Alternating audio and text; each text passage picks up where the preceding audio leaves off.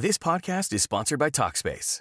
May is Mental Health Awareness Month, and Talkspace, the leading virtual therapy provider, is encouraging people to talk it out in therapy. By talking or texting with a supportive, licensed therapist at Talkspace, you'll gain insights, discover truths, and experience breakthroughs that will improve how you live and how you feel. With Talkspace, just answer a few questions online, and you'll be matched with a therapist. And because you'll meet your therapist online, you don't have to take time off work or arrange childcare. You'll meet on your schedule, whenever you feel most at ease. Plus, Talkspace works with most major insurers, and most insured members only pay a $25 copay or less. No insurance? No problem. If you want to make progress toward a mentally healthier place, Talkspace is here for you. Now get $80 off your first month with promo code SPACE80 when you go to Talkspace.com. Match with a licensed therapist today at Talkspace.com. Save $80 with code SPACE80 at Talkspace.com. Hello and welcome to Enlightened Empaths, your community for the spiritually awakened, where we discuss, explore, and connect with fellow empaths, healers, intuitives, and seekers. Hello, empaths. We hope your week is off to a great start. Today, we're going to be talking about past lives. Could an issue from a prior life block your progress in your current life? And could recalling a traumatic event from a past life release this block through regression? Is the past even in the past? To help us get to the heart of some of these questions, we have Simon Bown, who's the host of the Past Lives podcast, joining us. Simon is certified in both clinical hypnotherapy and past life regression therapy. He's conducted hundreds of regressions in his private practice and is here today to share his insights into how remembering our past lives can help us heal today. Welcome to the show, Simon. Hi there. Thanks a lot for inviting me on. Oh, we're excited. All right. I want to start off with a little scenario. Okay. Pretend you're on a date. It's a first date and you really have enjoyed meeting this person. And you know how it is. You kind of want to impress them. Like, look at me. I'm pretty cool. Let's try this again. And then your date says, so you're a past life regressionist. I don't really believe in past lives. What story would you tell them to help convince them that past lives are real? I'd probably talk about Jenny Cockle, who was a woman living in the north of England who had memories of a past life in Ireland. And she was an adult, and she's not like she remembered it when she was a child, because children with past life memories, they tend to fade away when they get to 7 or 8 years old. But she was in her 30s, and these memories were so strong and detailed. She went to Ireland eventually, and she knew exactly where to go. She said she could look on a map, and she knew it was just north of Dublin, and this town called Malahide. And she went there, and she was walking down the high street, and she said it was like, you know, if you're 40 years old and you go back to your first school and you haven't been there for decades, but you recognize it all and you kind of feel at home in a way. And she said it was just like that. It was just like returning to some place she hadn't been for decades. And she eventually tracked down the little cottage that she'd lived in the 1930s, where she had 5 children and she was married. And she remembered all about the husband, who was a drunk and violent. And she eventually tracked down the children, and she knew so much stuff about their lives. And, you know, this was 1930s. It's not like she could have faked it and looked it all up on Facebook or something. And she had these stories that she'd say to them, like, do you remember that time we were in the back garden and you were 7 years old and you found a frog and you started playing with it and then the frog died? And the children would be, this is crazy. How could you possibly know this? How? And she said, I remember all these things. And she described their lives with the father and the children and their names. And they eventually accepted her as their reincarnated mother. There's other stories with her as well. She remembered her past life in Japan. And a Japanese TV crew flew her out there and did a documentary about her because she had so much information about this family. That's amazing. How old were the children when she met them? Like, were they in their 40s, 50s? I think they're in the 60s or 70s. Oh, wow. I did interview her on my podcast, and she's got a book called Yesterday's Children that's just fascinating, tells the whole story. Do you have any stories that you've uncovered in your work where you were like, wow, okay, this convinces even me? Not that you need convincing. It's just things like that. It's that I've been taken back in time in many past life regressions, and I've seen things back then that then I've come across in this life, things I couldn't possibly know. I was taken back to a past life and I was a small child in this park, and the park was on a very steep slope. And it was a weird park. It's, town planners would never choose that place for a park. And it was a couple of years later, I went to a point in North London that I'd never been to before. And there was the park exactly as I'd seen it in the past life regression. And the houses around that area were exactly the houses I'd seen. So, that for me is a little confirmation. It's not like I had a full name and dates and times and an address and I could get the paperwork and prove it. But when you experience it yourself, there's a feeling to it, an otherworldly feeling, and almost a little bit of a shock. And you're kind of dumbstruck, and you're like, "This is it. This is exactly the place." It's not vaguely familiar. It's perfect. You see it, and that is it. That's the key, is it's the feeling. You know it when you experience it yourself. Yeah, and I get that in other past life regressions, things that have come up, and they can be very powerful and give you unexpected perspectives as well on all parts of life. I think a huge part of this work, at least in the bit that I've done with it, is people being open-minded enough to be brought to where they most need to go, not where they may expect to go. Because sometimes people will be conditioned, well, oh, I've always loved ancient Rome. I must have been a Roman. I must have been this. And instead of letting spirit guide the way to where it's going to help them heal where they are now in this lifetime.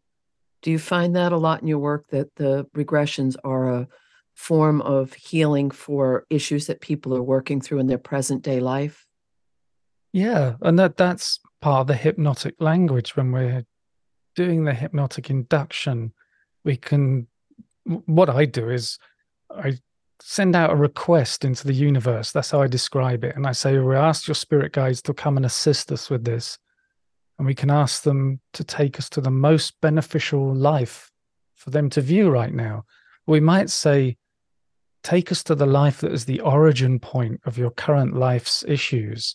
And so you kind of target it. And also during the regression, these past life scenes, they come to a natural end in a way. And you think, okay, we've seen what we need to see here. Let's move on now. And one of the things I might say is, right, I'll count you down from 5 to 0. When we get to 0, you're going to move to a significant event in that life, an event that is the cause of your current life's issues. And then I do the countdown and we jump somewhere. Occasionally when I do that, they jump to a whole other life. But I find that can be really useful, that little countdown. All right, I have a question for both of you. What is it about just remembering this past life that helps us heal? And I don't even mean just physically, but emotionally too. I had a family member through marriage, and we just butt heads all the time. And it wasn't like me, and I don't think it was like this person at all either. And then I had a dream where I remembered a past life we shared. And I don't know, we just never butted heads again. What is it about just remembering a past life that helps us heal? Well, from my point of view, I don't know what Denise will say, but part of this healing is that I got no idea how it works. Other things I can see it. You can go through different processes of releasing negative energy or cutting the bonds to the past life, or you can describe for the client, you ask them to imagine that they're filled with this golden healing light and that they can see these dark patches within their body. And you say, you now reach in and take out these dark patches and throw them in the trash and just reach inside yourself. And as you're taking this stuff out, this golden energy is replacing those dark patches. So you become this golden being of light. And, you use all this language and that's kind of healing and it works. But there's another part of it that I think, I don't know how this is helping. It's just visualization of stuff. but it does work, and it can be really powerful. I agree with you 100%, 100%, because there is, and I'm very practical and grounded as far as I don't think we'll really know until we leave this physical shell what the depth of all of this. But my aside on that is that if we come to Earth to learn life lessons and we keep coming back until we get something right, are we pulling that root out a little bit in another life that we've carried over and over and over? And what comes to mind is I did a regression a while back, and the woman who I was working with, at one point, she, in the regression, she said, "Oh, I get it now. I've been doing this over and over and over." And she got back in touch with me about a month after we had met. And she said, "Denise, it changed me." And I think that seems to be a prevalent theme for a lot of folks, is it opens up a door for them to explore a deeper part of who they really are. Yeah. And I had a client who went back to a past life, and they recognized their current mother-in-law as somebody in that past life that they were always arguing with. And they said that changed their perspective for their mother-in-law in this life. And they'd always had a terrible relationship. And she emailed me a couple of weeks later and said, I went to my mother-in-law's the other day. We had dinner, and I think it was the first time in 20 years I didn't feel angry when I went to that house. Are these past lives, or are these parallel lives happening in different time zones? I've read, for example, if in a past life you went through, I don't know, a heartache at 30, in your present life at 30, a part of that might be recalled in your soul. Do you guys know what I'm talking about? I don't think I'm wording it correctly, but that the timeline of when these tragedies occur in past lives tend to project their echoes onto our current life at those same ages. I haven't come across that idea, but that's a really good idea. There's so much to this. It gets so complicated, this idea of reincarnation, when you get into it, and how different lives can affect each other. Because I've wondered since, in the afterlife, there's no time. So your soul is experiencing all of your lives in the same moment. And so I wonder if you do some healing in this life, it can heal one of your past lives. Somebody 300 or 400 years ago suddenly feels a lot better because of something you've done today. Yeah, that's what I've wondered. And then I wonder, like, let's say you're a soul and forever you've just been kind of a misogynist, right? For whatever reason. And you go into a life in this current day and age and you heal one aspect of it, but maybe not all of it. So you get over to the other side and your guides are like, yeah, we need to send you back to the 12th century and see how your misogyny is now in that time. Do you know what I mean? Like, I wonder if they can just pop us into different time periods to work on certain lessons that maybe wouldn't be relevant today, because as a consciousness, as a collective, the world has healed that. I see what you mean. Yeah. Well, because it just makes me think about this idea of consciousness. And you had a quote on your website that you wrote that I completely resonate with. And I just want to read it for listeners and ask you to reflect on it a bit more. You said, "I have a fascination with the idea that consciousness is not a product of the physical brain, but exists apart from it. And the brain acts as some kind of receiver of consciousness, perhaps like a radio is the receiver of a radio signal." I completely align with that type of thinking. And I'm just wondering how your work with regressions has given you deeper insight into where our consciousness is, what it is, and how our brain is, I don't know if you've studied filter theory, where our brain has to filter what it's receiving. Like, we can only hear within a certain frequency, we can only see within a certain limit. Our brain has to filter out everything else that's around us, but our consciousness is perceiving all of it. What has past life work taught you about our consciousness? Well, there's one thing. I talked to Eben Alexander on my podcast, and he had a near-death experience, and He was professor in neurosurgery at Harvard Medical School, and he described the brain as a reducing valve.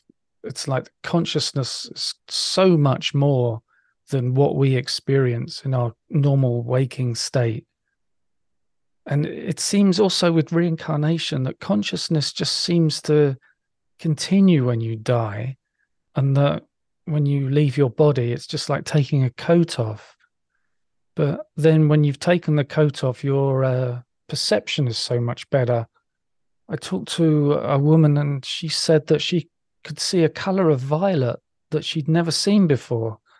And I was wondering if, because she wasn't seeing with her human eyes, that she could see ultraviolet, because that's beyond human eyes, but maybe spiritually you could see that. And I feel that consciousness does continue, and it's always been around. But there's this thing of reincarnation that perhaps you, Samantha and Denise, and continue in the afterlife, and then your soul will send another, say, a spark of itself into another life, so that your soul is experiencing another life, but the person you are stays in eternity, and you, as your consciousness, lasts forever. And it's your soul that collects up all these different consciousnesses and has all these different lives, and that's its learning thing. So it's not that you are reincarnating, it's that your soul has lots of sparks. I do think there's it's a continuum and a spectrum of existence, of consciousness, of vibration and frequency that is so vast that, I mean, I know that my brain can't get wrapped around it. I have people that will come in that are very linear, that are very practical, that are very focused, and they'll have these amazing experiences with a past life. I'll also have people come in that are incredibly spiritually attuned. They're very comfortable with this world, and they may go meet their guides, or during a regression, they may go to a different realm. Do you ever have that happen, Simon? Sometimes I have people who are almost saying, you know what, I don't think it's even going to work. I'm going to give it a try, and I really want it to work, but I don't think it's going to. And then it does, and it's really powerful. And then there are, like you say, spiritual people who are really tuned in, and they maybe get a very light experience. And it almost seems to me that the spirit guides might be looking at them and thinking, oh, yeah, you need a past life regression, so we're going to give you something heavy. But this spiritually attuned person, they're thinking, you're pretty cool. You don't need a past life regression. You don't need a big kick from an awful past life, because you're on the right path already. I love that. That's great. This is a question for both of you too. What are some ways those of us who want to get a past life regression can prepare and help you do your job? Do you know what I mean? Like, when we come to you, what are some things we can do to kind of prime the pump to be more receptive to aggression? Well, I always advise meditation. And if people don't meditate, to at least find maybe 5 minutes every day where they can just calm their mind. And then they can send out that request into the universe and kind of say, hey, spirit guides, I'm doing a regression soon. Will you come and help? And it may be, the spirit guides are around us all the time anyway. They know that you're doing a past life regression. They might have even subconsciously led you on the path to do one. But I would always advise to do some meditation to learn that, or get to that point where your mind starts to get really calm down and relax, so that going into hypnosis can be a bit easier. And also, I'd say don't do it straight after a hard day's work, where you might have had a stressful commute and you get home and you're thinking, oh, I'm so stressed out. That's probably not the best place to be. And also, to be really physically comfortable is good. If you're sitting in an office chair in front of your laptop, you're not going to be as hypnotizable as if you're in a big, comfortable chair and you're lying back and you're nice and cozy.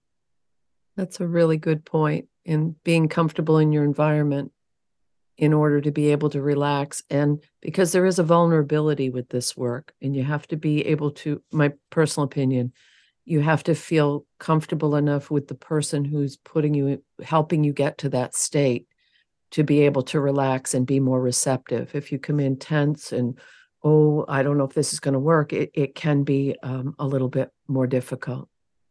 And also during the regression, I ask clients to be detailed in what they're experiencing. Because when I was starting out, I had 2 or 3 clients and they go into the past life and I would say, okay, where are you?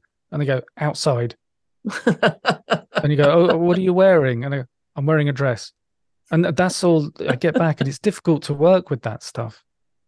So twice, and this is, I can't remember what this is called, but there is a word for this where people can't visualize. They can't see a picture in their mind. They can't do a guided meditation. And there's a word that this is actually a thing. How do you work around when someone is having a difficult time? Because one of the processes in the way that I was taught to do it is that it may be sensory, you may be claircognizant, you may be clairaudient, you may be getting, so it can come through with however you're most aligned with how you receive from spirit. But then every once in a while, twice now it's happened over the years, that I'll get someone who really can't visualize, and that holds them up a little bit. How have you worked through that, if that's happened for you? I think part of the language when you're going through past life regression is to say to them, okay, so what do you see now? Or can you look over there? Are there houses? Maybe sometimes I'll say, so what is it you're experiencing right now? And how do you feel? And I did do a regression and this lady was full of detail. And afterwards she told me, I didn't get any images. I just knew this stuff. So if you do have that thing where you're not very visual and your imagination, you can still do a past life regression because for some reason you just know stuff. I agree. I just Googled it. It's called aphantasia. Thank you. Yeah. Because we had someone email us about that. Remember, Denise? And yes. I have aphantasia. And I was like, whoa, I never had heard of that. So I had to Google it because I forgot it too.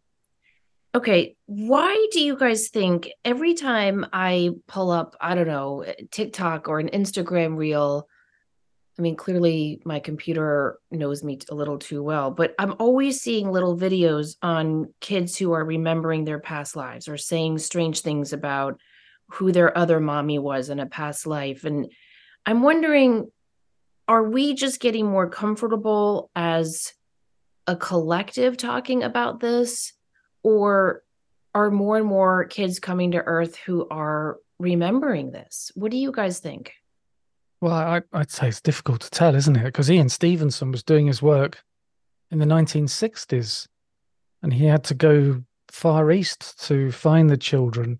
Maybe it's just that people in the West are learning more about this. The parents are more open to these kinds of things the children say. And they're not just thinking, oh, it's just your imagination. And, oh, aren't they clever? They can make this stuff up. But actually, if they say, oh, that's my other mum, that clicks, they think, oh, I've heard about something like this. This might be past life memory. The altruistic part of me, I do believe that the world and humanity are, and you've heard me say this so many times, so thank you for your patience, is that we're at this transition point, and these little people that are coming onto the planet right now are here for that. And we've been preparing, we've been getting it ready. And I wonder if I'm using wonder very purposefully, because I wonder if they have that recall because we're shifting the paradigm a little bit with how we're going to move forward as a species on the planet, or working together rather than against each other. I mean, that's my magic wand wish that that's the case. But I do know, talking to a lot of parents and a lot of little people, that these kids are coming in wide open and such a connection to spirit and divine, and hitting developmental milestones sooner. It's fascinating. It's just absolutely fascinating to me. It is, and it's hopeful too. Okay, I don't really have a question for you guys so much as kind of something I would just love to discuss, and that's the ethics of doing past life regression. Simon, have you ever had Carol Bowman on your podcast? Yeah, twice. Yeah, she was a fantastic guest. The second time she was on, she didn't have a new book out and she was pretty much retired, but she still wanted to talk about this because she's still passionate. and still excited and still wanting to get the word out there, so to speak. Yeah, as she should. So if any listeners haven't heard of her, check her out, Carol Bowman. She's focused a lot on children who remember their past lives. And she has a story in one of her, I think it's one of her more recent books, about a child who remembers very clearly being killed in 9/11. He was a firefighter. And his details were so specific that Carol wrote in that book, they know who the family is. And she's keeping all of that anonymous because she thinks it's too painful for that family to say, hey, your heroic firefighter son, he has been reincarnated and he's 4 years old and living with this family in, I can't remember, Minnesota. What do you guys think about that? Do you mean the question of telling the family? Yeah, like just the ethics of all of this, because I mean, I agree with her for keeping that to herself, but I don't know. I've never forgotten that story because I think about, like, what if that family is going to his cemetery every Sunday and you know what I mean? And they're grieving and they're wondering, is he okay? Is he happy? And then what would happen? She said she did look at the family and they're very traditional in their religious views. So she was afraid to present this to them. And I agree with her decision. And I just would love to know what you guys think. It is that thing of, does it affect the family negatively? And if they are very religious, they might just get angry if somebody came and suggested that. I listened to another podcast the other day, and there was this young woman her friend died, like when they were quite young at university, and a medium came up to her and said, I've got a message for you. And the message was something like, just keep on partying, Anna Bear. And that was the exact last words she heard from her friend. And the presenter said to her, so how did you feel? And she said, I was furious. I thought, who does this person think they are giving me this information? So I think there are people, who just don't have that spiritual kind of gene. They just don't want to engage with it. And so maybe telling that family about this young boy could be quite negative.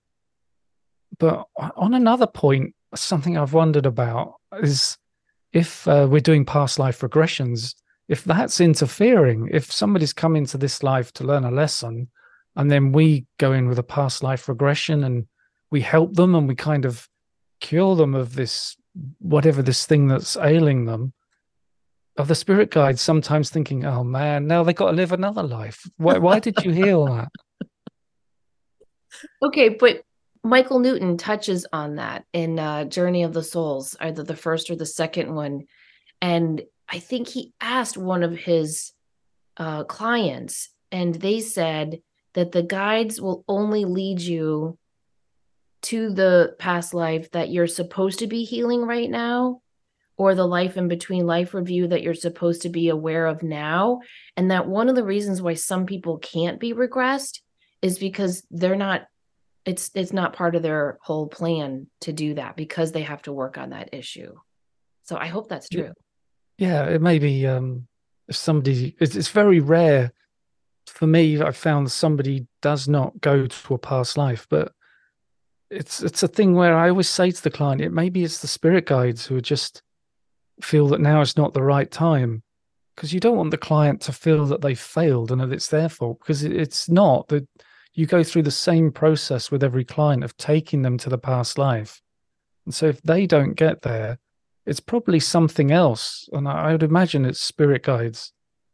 It's spirit guides rolling their eyes going, here goes Simon again, meddling with our plans. Yeah, I'm just a troublemaker. To go back to what we were speaking about a minute ago, I think it falls into that same category as far as the woman wanting, not holding that information back a little bit, is what we teach people in our mediumship classes is you don't want to do drive-bys. You don't want to jump someone because we don't know how they're going to receive it. And we don't know if they're in an emotional state or if they even want that information. So I think that personal opinion, that kind of lines up exactly with what the woman holding that information to herself, and how in a lot of ways what this work is subjective. I have a vision in my mind of two different people that are very close to me in my life. And one would be all on board. Oh, when this happened, I went there. And the other one is going to just tip their head like a big Labrador retriever and say, do we need to get the med cart? Are you okay? So I feel like we really need to be honoring ethically of not jumping people with this or with anything else. We've talked about that a lot. As far as the other part, I agree. I think that people will go where they're meant to be. And is that part of the contract that when we sign up and say, okay, and when I hit this age, I'm going to, let's pop a little regression in there for a reminder of why I'm on the planet. Yeah, that's so true. Is that part of our soul plan before we even get here? Yeah, because sometimes I think when somebody has a near-death experience, that's part of the plan. And maybe past life regression is a lot lighter version of it. It's like diet NDE instead of full fat. I love that. Okay, I want to also ask about your other podcast, the UFO podcast. What led you to start that podcast, and what are some of your thoughts on the crazy revelations that are happening in the last few years about UFOs?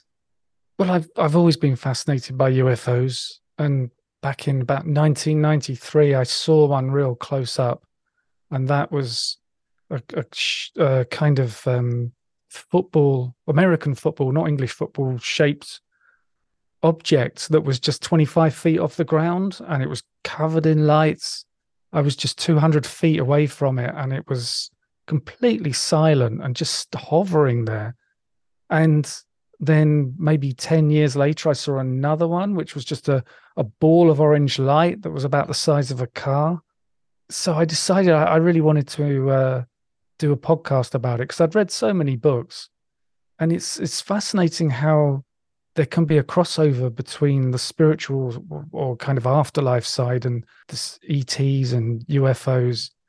And particularly with me, when it comes to UFOs, the weirder it is, the more interested I am. So I've got a fascination with this thing they call alien abduction.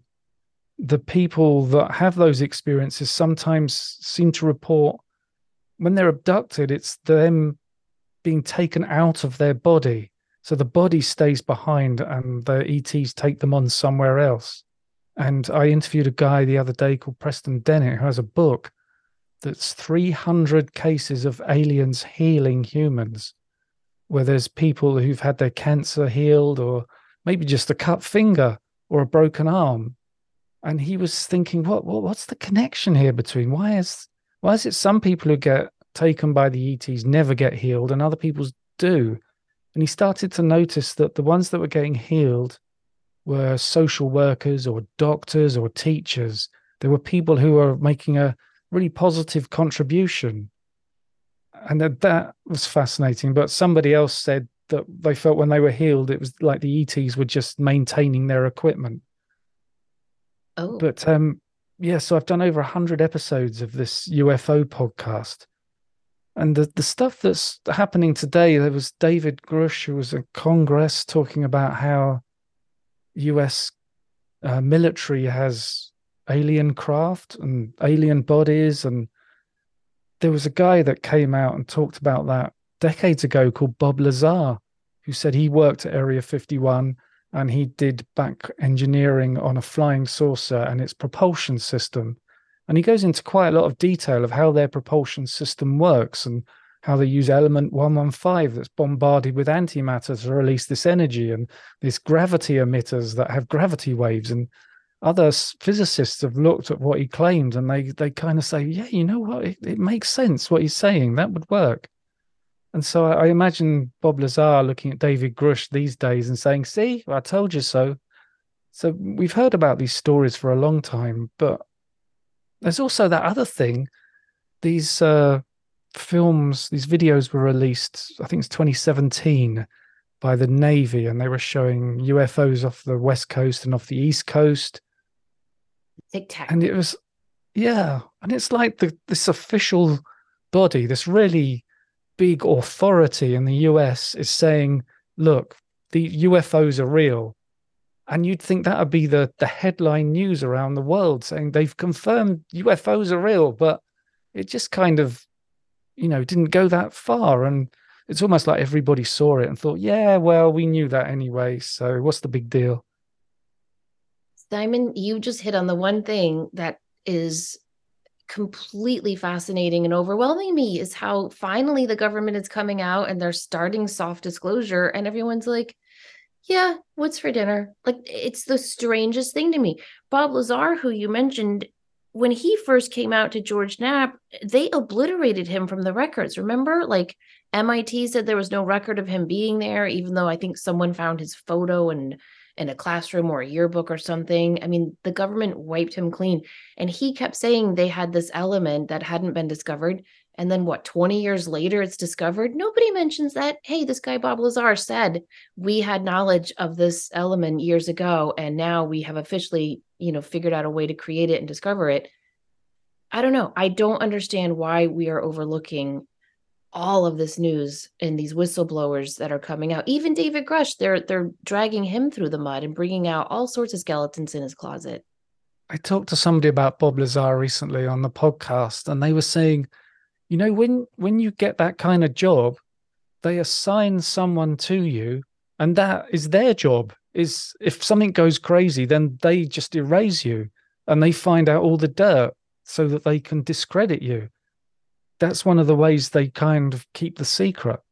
You just don't know what is the motive. Are they even telling us the truth about what's out there now? And why now? Why come forward with all of this now? When you were talking about the man who researched all of the abductions and how he heals, how they heal some people and not others. And it's, some people are saying it's very altruistic, but that other person said, we're like their cars that they're bringing into a mechanic to be fixed. That's chilling, because that's kind of, I don't know. I don't know if they're friendly or not. I tend to think that you can't classify all off-planet beings as friendly or unfriendly. The same way you can't say all Americans, yeah, they're a little loud, but they're super nice and fun. Like, you can't say that because it's not true of every American. And you can't say, oh, those English, they're so proper, because not everyone is. So it might be a mixed bag. I don't know. But I keep going back to what I think it was Charles Fort who said, we are property. Do you remember that? Yeah, it doesn't sound very nice, does it? No. I wonder if the ETs are very much aware of reincarnation and the spiritual side of the human race. And in a way that's why they're not interested in talking to us. They could be just saying, well, we don't want to interfere with this school. All these spirits, all these souls have got stuff to learn, just like we do. And so that there's two levels to it. There may be the physical level of whatever they're doing, and then there's the soulful level.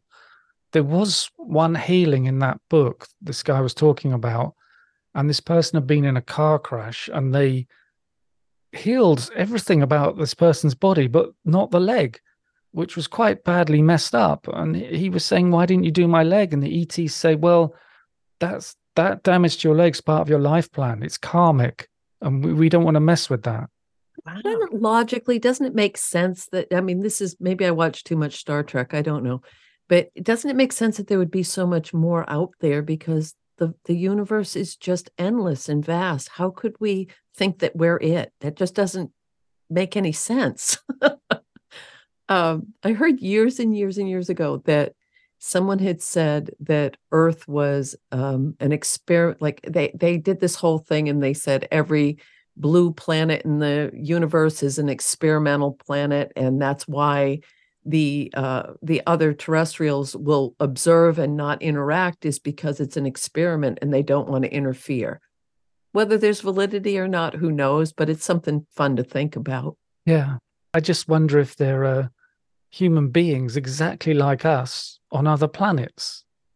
And also I wonder about the ETs that people talk about seeing when they're abducted. They have 2 arms and 2 legs and a head just like us. And so how is it, if they're supposed to have evolved on another planet, how come they're so similar to us? Because there's all sorts of descriptions of aliens, whether the Greys or the Nordics or reptilians and the tall whites and all these different names of all these different ETs, but they're all humanoid. Well, I mean, it did say we were created in God's image, so maybe there's some truth to that. I don't know. It's just mind-blowing when you try to wrap your head around it. I always think about maybe the reason why they can't really come and talk to us and tell us their plans, their agenda, whatever, is because it'd be like trying to talk to a fish and tell him what a tree is, right? Or a more practical example, I can't sit down with a first grader and say, hey, Jimmy, what are your theories on consciousness? They're just they're not gonna understand. So maybe it's just that we aren't ready to hear exactly what it's all about. It goes back to what you mentioned earlier, Samantha, about it being multi-dimensions and realms, and that they're just kind of popping down on the elevator and saying, ooh, let's take a peek on this floor and see what's going on. And I think this frustrates some really spiritual people in that we can't know. And that's what I love about it, because I don't think we're meant to know everything, and we have to be here and present and learn and grow and evolve and peek behind different curtains. But maybe we're just not meant to know until we leave how vast it really is. Yeah, it seems so complicated. It does. I talked to this guy recently on the podcast called David Gaggin, and he's written this book, and it's related to what Seth has said and also the Michael entity, talking about cycles, grand cycles, and how you're a spark and then you grow, and then the spirit and the soul is part of the spirit. And then there's cadres and all these different levels, and the 7 different levels. And one of them is Akashic, and you don't exist in the Akashic level. That's a record keeping place. But there's the astral, and there's the messianic level, the Buddhaic level. And then eventually you'll go back to the Tao. And, and it's just all this other kind of, I don't know, you might call reincarnation theory that you have to learn. Okay, I'll probably cut this out, but I just need to share this with you guys and get your opinion. So I think about that all the time, how we've been on this planet for millennia, and we're reincarnating and we're evolving and we're growing. And in each lifetime, we're supposed to learn and evolve. And then yesterday, I see in the news that a woman was on a plane and the flight attendant told her, you cannot use the bathroom right now because there's turbulence. And so she just took her pants down and peed in the aisle. And I look at, yes, and I look at news stories like that and I think, okay, are we reincarnating? Are we evolving? Are we growing? Because how does stuff like that happen? Do you guys know what I'm talking about? Like, how do we have people who don't know? You're 40 years old. You've got to hold it and wait till you could use the bathroom. Beyond me. I always wonder if they're young souls. That's how I'd view it. I think it's, you can't be sure, but I feel that sometimes the people who are prejudiced and selfish and arrogant are young souls. Because if you're an old soul, you've experienced what it's like to being on the bad end of those things, to be treated so badly, and to, be things stolen from you, and sitting in an aeroplane watching a woman doing a pee, and you learn that all these things are terrible. So you as an old soul, you don't do any of those things. But the younger souls, they've never lived as a woman, or they've never lived as a black person, so they have prejudices, or they're male chauvinistic. That's what I always come back to, is they must be little baby souls and they just don't know better, and we need to have compassion and respect for them. But there is always that human side of me that sees those crazy news stories. It's always in airplanes. There was one just a couple of weeks ago of a woman who was waiting in line to get on the plane, and she was wearing a t-shirt and nothing else. Did you guys see that one? No. No undies. And I was just like, what's happening to this world? And then I think about the spiritual side of it, and you're absolutely right, Simon. They're just brand new souls. It's a viewpoint where I think you have the physical earthbound viewpoint, and then you have the soulful viewpoint, and they don't always meet up, do they? It's a different point every time. Yeah, that is so true.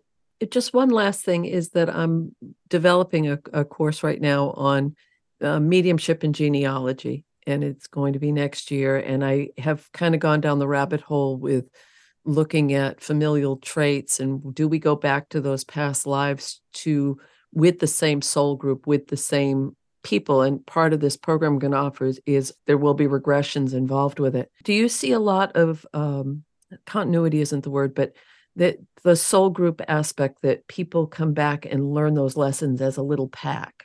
Because often I've had regressions where people recognize no one and they're there by themselves, or they're like, oh, that's my daughter. She's not really my daughter, but I know she's my daughter.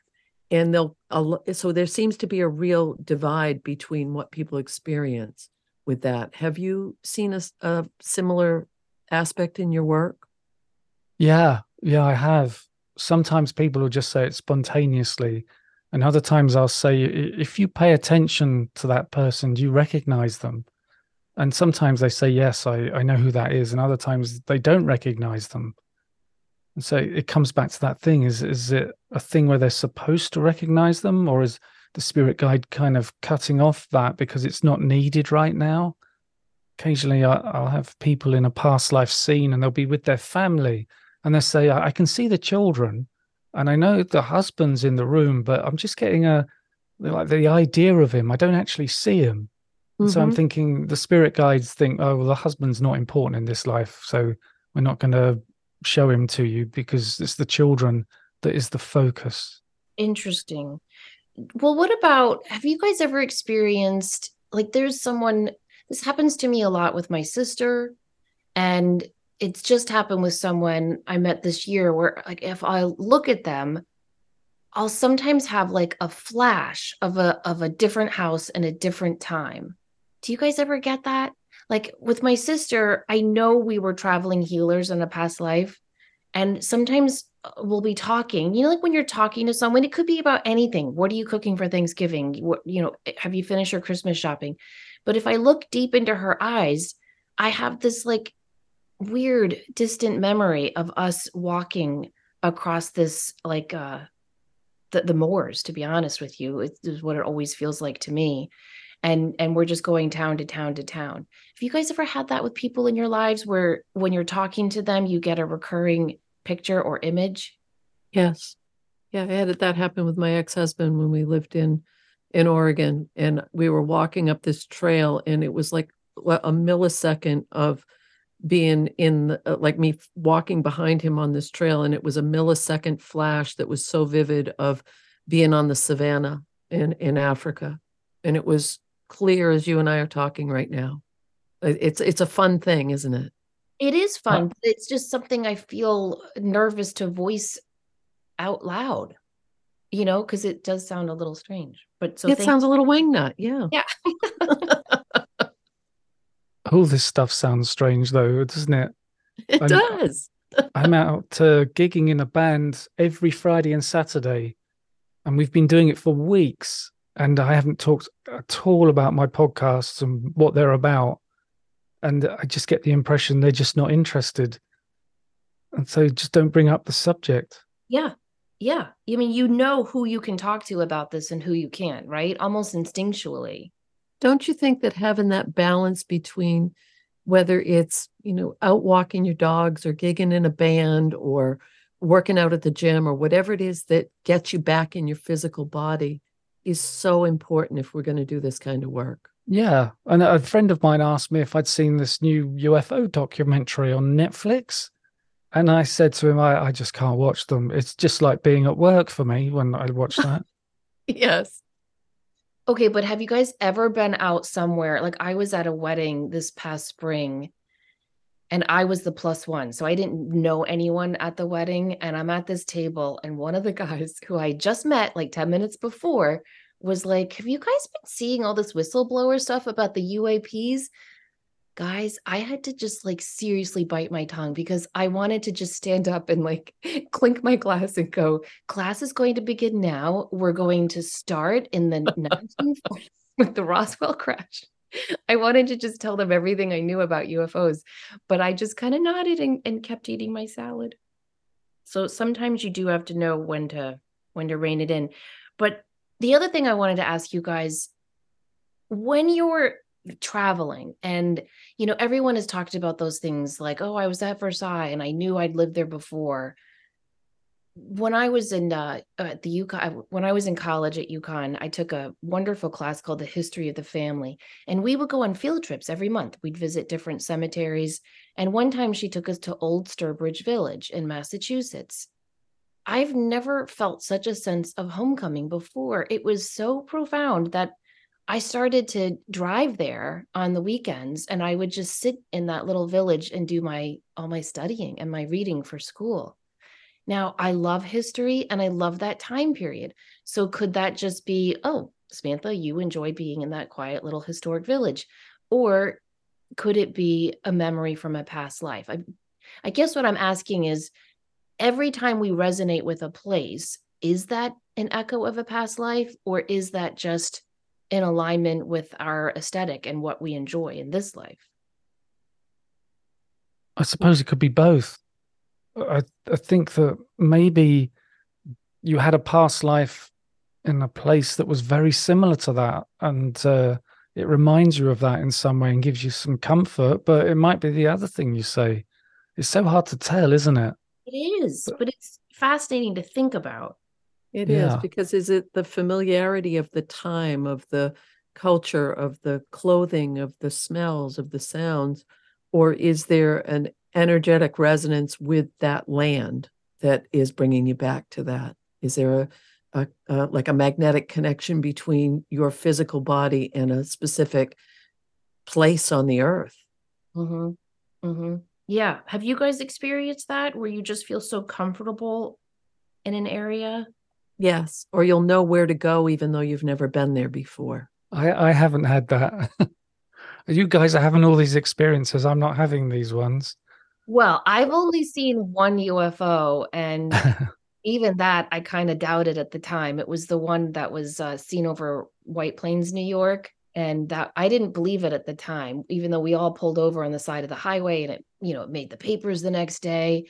It just looked like planes flying in a kite or baseball diamond outline to me. But I have not had those experiences like you've had of seeing it so up close. So I think we all have these fascinating experiences. It reminds me of when I was a kid, my dad and I used to walk the beach all the time. And I always had my head down because I love to collect seashells. And my dad would always say to me, look up, Samantha, look up. Everything is around you when you look up. And I think that's good advice for everything. Like don't look down at your phone. Don't look down at the ground. Don't look down at your own feet. Look up, look around you at this beautiful, mystical, magical world we live in. And, maybe don't be so shy and scared to share some of your weird woo-woo thoughts and mystical experiences, because I think most of us have them. And that's why I love doing shows like this, because I hope it gives people, I don't know if permission is the right word. I know I feel like sometimes I need permission. Like if we weren't talking right now under the guise of Enlightened Empaths podcast, and we were just, I don't know, broadcasting this under Terry Gross's Fresh Air podcast, there's no way I would be talking about this. And yet I think we all should, and we should feel more free to share these experiences, because it is a magical world we live in. Yeah. And it's a thing where it's almost like many decades ago, scientists were made the gatekeepers of what is real. And if science says something's not real, then it just isn't, and you can ignore it. And anybody who talks about it is a bit crazy, so don't talk about that stuff. The CIA recently released stuff. I think you can find it on the blackvault.com. But they actually put together, when all the UFO stuff was going on and right before Project Blue Book, I can't remember the name of it. What did we used to call people who believed in UFOs? I think it starts with an H. Anyway, whatever that name was, but they would, Kook. I think it was Project Kook, something like that, where in the whole premise of the project was to infiltrate all these different areas, such as movies and TV shows, but also UFO groups, and start to make anyone who believed in this look kooky. And that was an actual legit government-backed paid program. Yeah, because I think just after the Second World War, when flying saucers were in the news, it was taken quite seriously.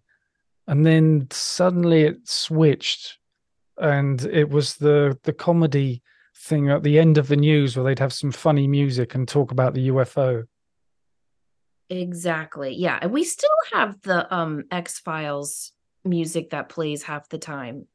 Even after, Leslie Kean's book and on all the New York Times articles, even after that, we still have all of that where we're made to feel kind of silly. I wonder if it's the older guys now that are moving on, they're retiring, and the younger people are coming through in the Pentagon or wherever, the US Navy, and they're the ones that are releasing the UFO videos and talking about the crashed vehicles. Because the guys that were in that job for 3 decades gone now, and the younger ones are there. Yeah, I think you're right, because it is definitely switching, which I love. This has been so fun. I feel like we're just 3 friends sitting around a table talking about all the stuff I always want to talk about. Thank you so much, Simon. And please, everyone, if you've enjoyed this show, please check him out, the Past Lives podcast and the UFO podcast. Any other ways people can find you and connect with you? My website is pastliveshypnosis.co.uk. And on there, it's all about the past life regression. And there's a link to my podcast site, and also use the link to my booking page. And people can book a free consultation with me through Zoom to talk about doing a past life regression.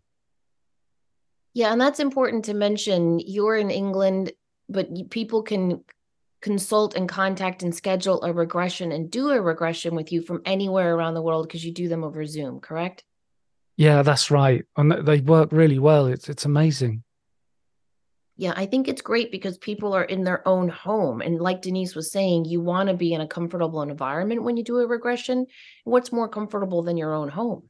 Yeah. If you go into an office of a hypnotherapist and it's some guy you've never met before, and he's saying, right, now sit in the chair, close your eyes and do what I say, it's not the most relaxing place to be. No, definitely not. So I'll post the links to your podcast and your website in our show notes. So if you're listening, you can just scroll down to the episode notes and find all of that information. Thank you so much, Simon. Really have enjoyed this hour with you. Yeah, it's been great. Doesn't seem like it's been an hour. It doesn't. It flew by. Thank you, everyone, for listening. And please remember, as always, to show up, do great work, and share your light. Take care. When you need mealtime inspiration, it's worth shopping Kroger, where you'll find over 30,000 mouth-watering choices that excite your inner foodie. And no matter what tasty choice you make, you'll enjoy our everyday low prices, plus extra ways to save, like digital coupons worth over $600 each week. You can also save up to $1 off per gallon at the pump with fuel points. More savings and more inspiring flavors make shopping Kroger worth it every time. Kroger, fresh for everyone. Fuel restrictions apply.